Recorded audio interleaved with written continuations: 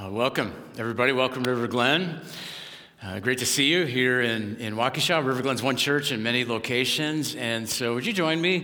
And let's just go crazy for everybody over in Pewaukee and online. Yeah, great to have you guys with us. Thank you for joining us for church. And of course, tomorrow, got the big game, right? Super Bowl coming up tomorrow. Let's do a little survey. Who thinks who's pulling for the Chiefs? Anybody pulling for the Chiefs? Okay. 49ers. Who thinks 49ers? Okay. Who didn't know there's a game tomorrow?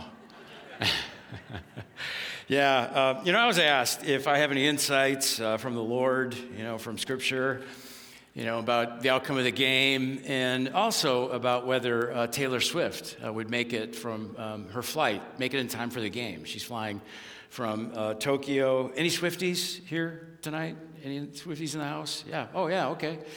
So I turned to Scripture, and here's what Daniel said. The prophet Daniel said, while I was still in prayer, Gabriel, the man I had seen in the earlier vision, came to me in swift flight about the time of the evening sacrifice. And so I think clearly she's going to make it for the game. Yeah, you can rest easy on that one. Yeah, pretty clear. And then for the outcome of the game, not looking good for the 49ers. Yeah, Job 7:6, my days are swifter than a weaver's shuttle, and they come to an end without hope.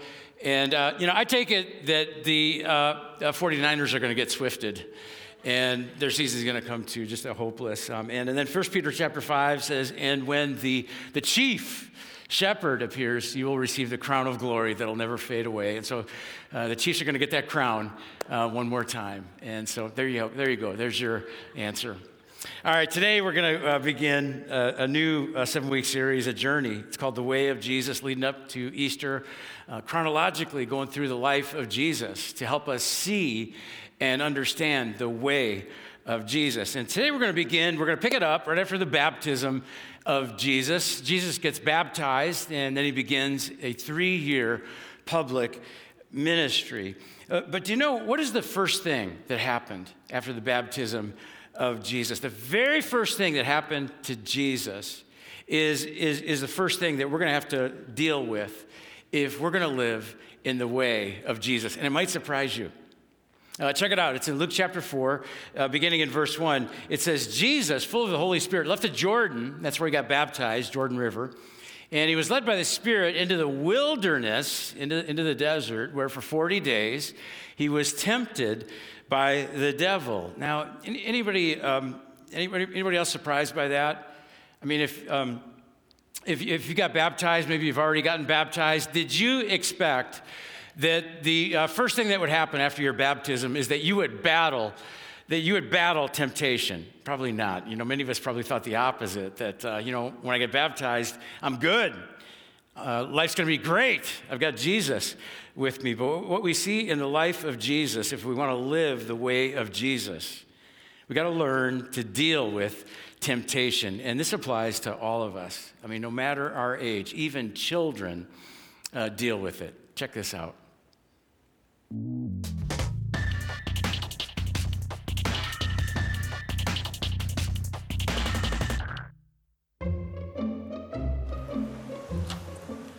Okay, sit in that chair. All right, here's the deal. Marshmallow for you. You can either wait, and I'll give you another one if you wait, or you can eat it now. When I come back, I'll give you another one, so then you'll have two. But stay in here and stay in the chair till I come back, okay? All right.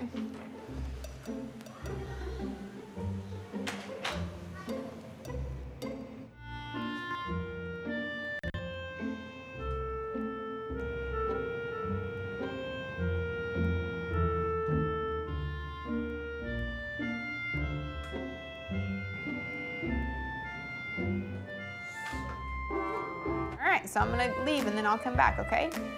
So you can either eat it right now or you can wait. Either way, okay? Okay.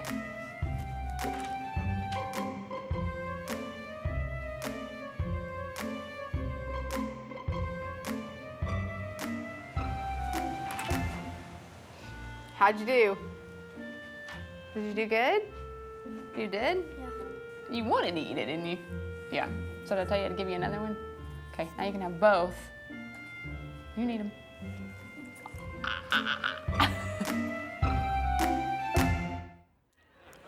Yeah, temptation's hard. It's very hard to resist. I like the one kid that kisses the marshmallow, or the girl. She didn't wait very long. She just went ahead and took a bite out of it. It's hard to resist what I want now for what I want the most. And since all of us deal with temptation, I want to begin with this question: what tempts you? In what areas of life do you find it hard to resist what I want now for something that I want the most? I brought along some food items here that represent temptation for me, and I think probably many of us are tempted, by food. Maybe for you it's not donuts. Maybe it's ice cream, pizza, a cheeseburger. For me, it's a donut. Here's what happens for me. I'll stop at a grocery store or a gas station in the morning, and I'll see the fresh donuts, and they look really good. And, I'll have one of those donuts, and it's really delicious. It's so good that I'll eat 3 or 4 more of those things. And I'm stuffed. I feel almost sick, indigestion. I regret it. And you would think that I would learn, but you know what? The next day on my way to the office, I notice every single bakery on the drive over here, and I feel the pull of temptation. Now, I can laugh about the donut, but oftentimes I have more serious temptations in my life. Oftentimes I feel tempted to brag, tempted to lose my temper, tempted to gossip, tempted to think that I'm always right, when it's really quite possible that I'm wrong. And every one of us deals with temptation. It might be food, it might be alcohol, it might be power, it might be money or possessions or social media or technology or self-importance. The list goes on. And we can come to a point where with temptation where we hate what it does in our life. If you get to the point where you develop an addiction, you can get to a point where you hate that addiction because of what it does to your self-esteem, what it does to your reputation, how it affects your relationships and your finances. But temptation is so powerful, you can go right back to it this week. But today we're going to learn that if you feel tempted, you're not alone. You're actually in really good company, and there is hope, and there is help, and there is power available for all of us. I don't know if you've ever really stopped and really thought much about it, but Jesus was fully human, and he was fully God. And Scripture tells us that in his humanity, he experienced every single temptation that you and I face. But do you ever wonder if it was kind of easy, for Jesus to deal with temptation? Like temptations just floated right by him. Do you ever wonder, did he really feel, the full power and pull of temptation to do wrong? Well, if you have a Bible with you, go ahead and open to the book of Luke, chapter 4. And I want to walk through what's commonly referred to as the story of the temptations of Jesus. And it starts out this way. Jesus, full of the Holy Spirit, left the Jordan and was led by the Spirit into the wilderness, where for 40 days he was tempted by the devil. He ate nothing during those days, and at the end of them, he was hungry. Here's something that I learned this week. I've looked at this story many times, and I've always pictured it as Jesus out there for 40 days. And at the end of the 40 days, Satan comes and tempts him in 3 ways. And Jesus passes the test and moves on. But you know what? That's not what it says. It says that Satan tempted him for 40 days. I don't know if that means it was the same 3 temptations over the course of 40 days, or if there were thousands of temptations that Jesus experienced over those 40 days. But it says Satan tempted Jesus relentlessly for 40 days. And it says that Jesus ate nothing during those 40 days. He practiced fasting prayer, which is really the most intense kind of prayer, to deeply connect him to the Father, to help him really endure and resist temptation. It says he ate nothing for 40 days. And then Luke adds, at the end of them, he was hungry. Now, I don't mean to criticize Luke, okay? And, none of my writings have made it into the Bible. But someday, there may come a moment where I'd like to ask Luke, did you really need to include that last detail that after 40 days of not eating, he was hungry? But I think what Luke is doing here is he's trying to emphasize, he's trying to highlight that Jesus felt the power of temptation. Luke says, the devil said to him, if you are the Son of God, tell the stone to become bread. Now, that might sound kind of crazy, turning stones into bread, except for the fact that Jesus could have easily done this. We know that later on, Jesus turns water into wine.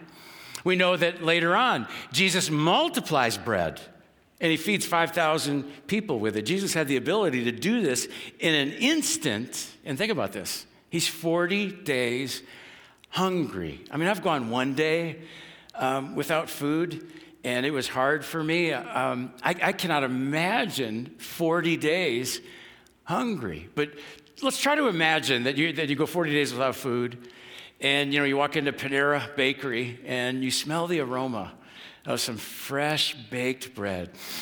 That would be very tempting, wouldn't it? But listen to what Jesus said. Jesus answered, it is written, man shall not live on bread alone. And notice how it's in quotations here, because Jesus is actually quoting Deuteronomy chapter 8 from the Old Testament, where God gave his people bread called manna in the wilderness, this miraculous bread that God gave them. But God would only give them enough to sustain them with bread for one day, because God wanted to teach them that bread sustains your body, but even more, you need a daily relationship and dependence on God to sustain and provide for you. Jesus basically tells Satan, I'm not getting through these temptations because of bread. I'm getting through these temptations because I've got a deep connection with God, and I don't want to use my power and take a shortcut and lessen my dependence on him. And so, no, I'm not going to turn the stones into bread. The devil goes on. Verse 5, the devil led him up to a high place and showed him in an instant all the kingdoms of the world. Here's what may have happened. Some scholars think that this is what the devil did. The Romans had developed a very complex road system. And so the devil takes Jesus up to a higher place where he can get a panoramic view. And here's the road to Rome. Here's the road to Greece. Here's the road to Persia. Here's the road to Assyria. All these important and powerful kingdoms.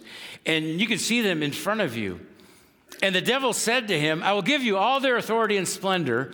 It's been given to me, and I can give it to anyone I want to.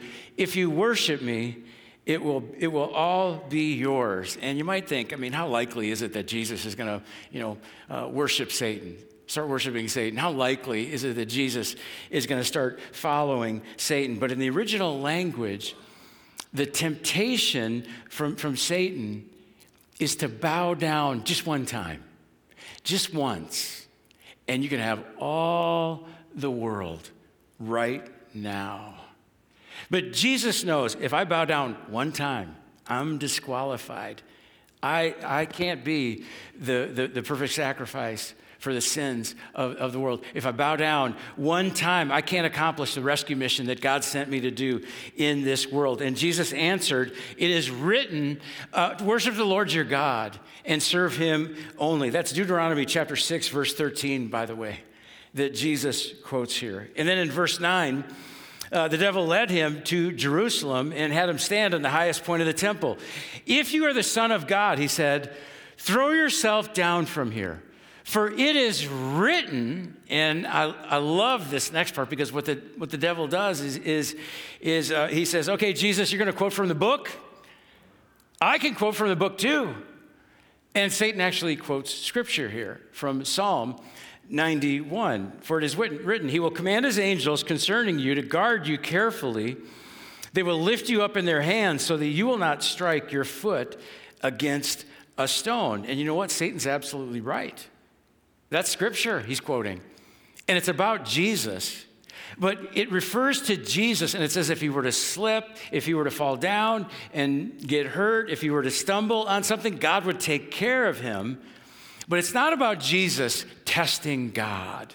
It's not about Jesus throwing himself off from a high place. And so Jesus answered, it is said, do not put the Lord your God to the test. And when the devil had finished all this tempting, he left him. And so the devil tempts Satan in 3 ways, 3 different scenarios, 3 different desires. And every time Jesus answered with something, did you notice how Jesus answered? What did he do? What did he say? He quoted Scripture. He quoted Scripture. A few years ago, there were a group of researchers that conducted a study of 80,000 Christians, 80,000 followers of Jesus, asking them about their spiritual growth and development. And the results revealed something fascinating, that the number one catalyst for spiritual growth by far is something that they called Bible engagement, reading and reflecting on Scripture. That's the number one spiritual catalyst for spiritual growth. Researchers also found that when people read the Bible 4 or more times a week, they experience massive drops in depression, porn use, alcohol abuse, anger, bitterness, just 4 times or more reading the Scripture. Bible engagement powerfully helps us live the way of Jesus and deal with temptation. And if you'd like to try it, we've got a new Bible reading plan available. Just download the YouVersion app, choose River Glen Church, and that'll give you access to the new Way of Jesus Bible reading plan. And if you'd like some help, just stop at the Next Steps Hub after the service. And here's something else that strengthened Jesus. He knew he wouldn't miss out. Everything Satan offered him was something that God already promised Jesus. God gave Jesus bread. God elevated Jesus and made him Lord over everything. God gave him the highest place. Think about this. Is there anything that temptation has offered you that God hasn't already promised you? God will provide for your needs. We're going to lack nothing. We have access to love, joy, and peace. We look forward to eternity in heaven that is beyond our imagination. Nothing that Satan offers you is something that God isn't going to give to you one day. And so don't trade the immediate for the ultimate. Don't trade the ultimate for the immediate. Now, to help us deal with temptation, I want to address a couple practical questions using this story about Jesus. First of all, when does temptation come? Oftentimes, temptation comes after a spiritual high. I mean, it's right after the baptism of Jesus. Right after God at Jesus' baptism said, "This is my son, whom I love." This awesome spiritual experience. And right afterwards, Jesus gets hit with temptation. Maybe you experience a mountaintop at work, maybe some victory at work. Maybe you get a promotion or a generous raise, and you drop your guard just a little bit. You're not as vigilant. Or maybe you experience just a spiritual high. You decide, hey, you know what? I'm going to step up and go to a small group. I'm going to step up and go on a mission trip. I'm going to step up and join a serve team. I'm going to step up and trust God with my finances. I'm going to step up and start the Bible reading plan. And here's what I think begins to happen. Satan goes, they were on the sideline before. They weren't much of a threat before, but now they're stepping up, and they've got spiritual momentum and spiritual growth. And I think Satan comes and says, we need to do something about that. I don't want them to have growth and momentum. Another time temptation comes is when we are alone. In chapter 4, verse 1, it says that Jesus was alone in the desert. Guess what? I'm not tempted at all right now to eat one of these donuts. And the reason is because you're here. And the camera's on, right? My wife's watching. I have no desire right now, no temptation to eat one of these donuts. But, if the lights went off, if the cameras went off, if the last person walked out and the door closed, I think I'd be licking icing off my fingers. Aloneness intensifies temptation. And maybe some of you are alone when you travel for work. Maybe some of you are alone emotionally because you don't have anybody to confide in. Maybe some of you are alone because you got a secret that you carry and nobody else knows about it, and you just feel alone in it. You can have hundreds of people around you every day, but in some ways you can feel completely alone in your life. That's why we need people around us to support us. We need people around us to pray for us, right? And people around us to encourage us. We need people around us that we can get real with them about our struggles and temptations, right? Do you agree with that? Yeah, I see many of you nodding. I'm glad that you agree. And so here's what I want you to do. I want you to just turn to the person next to you and tell them your greatest temptation. Okay, go ahead. I'm kidding. We're not going to do that. This would not be the appropriate place or time or relationship to do that. But you know what would be? A counselor, a small group, a Stephen minister, a pastor, Monday night, Celebrate Recovery. Find some place where you don't have to be alone anymore because temptation will come when we're alone. It'll come after a spiritual high. And then third, temptation will come when we're in the wrong place. Satan tempts Jesus in the desert, in the wilderness. It's actually the same word that's also used in the Old Testament to describe the wilderness where the Israelites wandered for 40 years. It's a place of chaos. It's a place of evil. It's the wrong place. Temptation will come at you when you're in the wrong place. It's the alcoholic who says yes to the bachelor party. Maybe not a wise choice. The student who picks the party school. Maybe that's not the best one to pick. Or the salesman who says, well, I know they have a toxic culture over there, but you can make a lot of money working there, and I'm not going to participate. I'm not going to participate in it. But, we got to be very careful. One of my heroes in ministry is a retired pastor. His name is Bob Russell. He pastored a church for many years in Louisville, Kentucky. Bob served as a pastor back in the days when pastors wore a suit and a tie every Sunday. And let's never go back to that. All right. Some of you, I don't know if some of you might know this, when River Glen got started, I used to wear a suit and a tie every Sunday. And now I just wear my best jeans for you guys. But Bob was a pastor back when, pastors wore a suit. And so he had dry cleaning every week, and he would take his suits to the dry cleaner. And he noticed this restaurant next door was closed. There was a dumpster out front. They were doing some renovating. He said to the clerk at the dry cleaner, "What's going on over there?"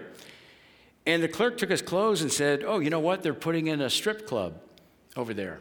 And that surprised Bob. And so Bob dropped off his clothes and went home, came back next week to switch out his laundry at the dry cleaner. And now he noticed there was a sign at that place with a sultry woman on it. And Bob said, you couldn't miss the sign. And so he dropped off his laundry and went home. A week later, he came back and he noticed that the place was open now. People are going in and coming out. And there's music playing. When the doors would open, you could hear the music, coming out the door. And you couldn't help but imagine what was going on in there. And so you know what Bob Russell did? He switched dry cleaners. Yeah, he found a different dry cleaner. Does that make sense? You get the point? Don't be in the wrong place where temptation is going to come after you again and again and again. It is relentless. I heard somebody put it this way: it's so much easier to say no to a tempting situation than it is to say no to the temptation. Isn't that true? Don't just avoid the temptation. avoid the place, avoid the location where it occurs. Don't even get close. Here's a second question that I think can help us deal with temptation. Where does temptation come from? One place temptation comes from is the human condition. Because just like Jesus, you and I, we've got appetites and desires and stressors in our life that can fuel temptation. In 12-step groups, they'll talk about this acronym called HALT. Stands for hungry, angry, lonely, tired. And when you and I feel one of these, it intensifies and makes us more susceptible to temptation. And it's not bad or wrong to feel these things, but we need to learn how to deal with these desires and appetites and stressors in a healthy and positive way. For example, anger is not necessarily a sin. It's not necessarily wrong. It's how you deal with it. We need to learn how to process and resolve anger in a way that brings us satisfaction. Companionship and sexual intimacy are not bad desires. They're gifts from God. God designed sexual intimacy for the context of marriage, and within that context, it's like fire in the fireplace. It warms the house. It's wonderful, but outside that context, outside the fireplace, it can burn the house down and do great damage. Temptation comes from our human condition, and then temptation comes from Satan. That's what this story in Luke chapter 4 is all about. We've got an enemy. In John chapter 10, verse 10, Jesus said, the thief comes, Satan, only to steal and kill and destroy. I've come that they may have life and have it to the full. That means that temptation comes not just from our human condition and our circumstance, but we've got an enemy, a thief that wants to steal from you, wants to steal your joy, wants to steal your peace, wants to destroy your relationships, and he's working against you. He is rooting against you. But do you know where else temptation comes from? This might surprise you. Temptation comes from God indirectly.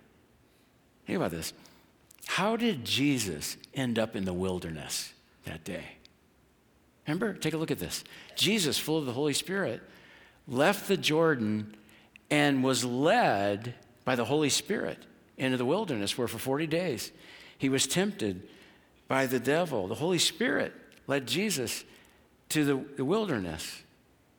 Does that seem odd to you? Does it ever seem odd to you when we pray the prayer that Jesus asks us to pray? We say, lead us not into temptation, but deliver us from evil.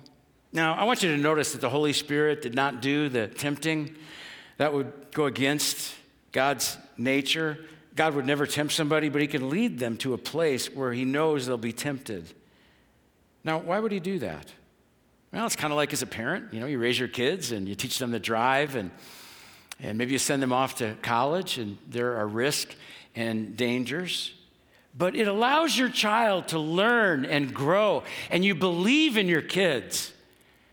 And God knew there's a greater good, and that's why he sent Jesus into the wilderness. God knows every time that you say no to temptation, it makes you stronger.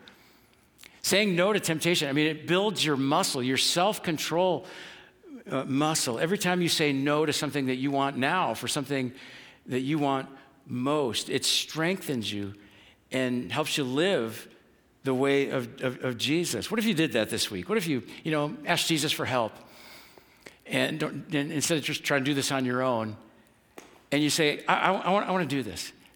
I want to start saying no to some temptations in my life, even little ones, because it's going to build that self-control muscle, and it's going to build me stronger, and it's going to increase my strength. Temptation strengthened and prepared Jesus.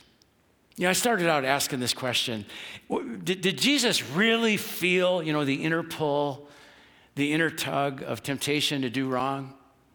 I love what Hebrews says about Jesus, for we do not have a high priest who's unable to empathize with our weakness, but we have one who has been tempted, look at this, in every way, just as we are, yet he did not sin. Very often when I end a message like this, I like to draw people's attention to the death of Jesus and how Jesus died for you, which is absolutely true.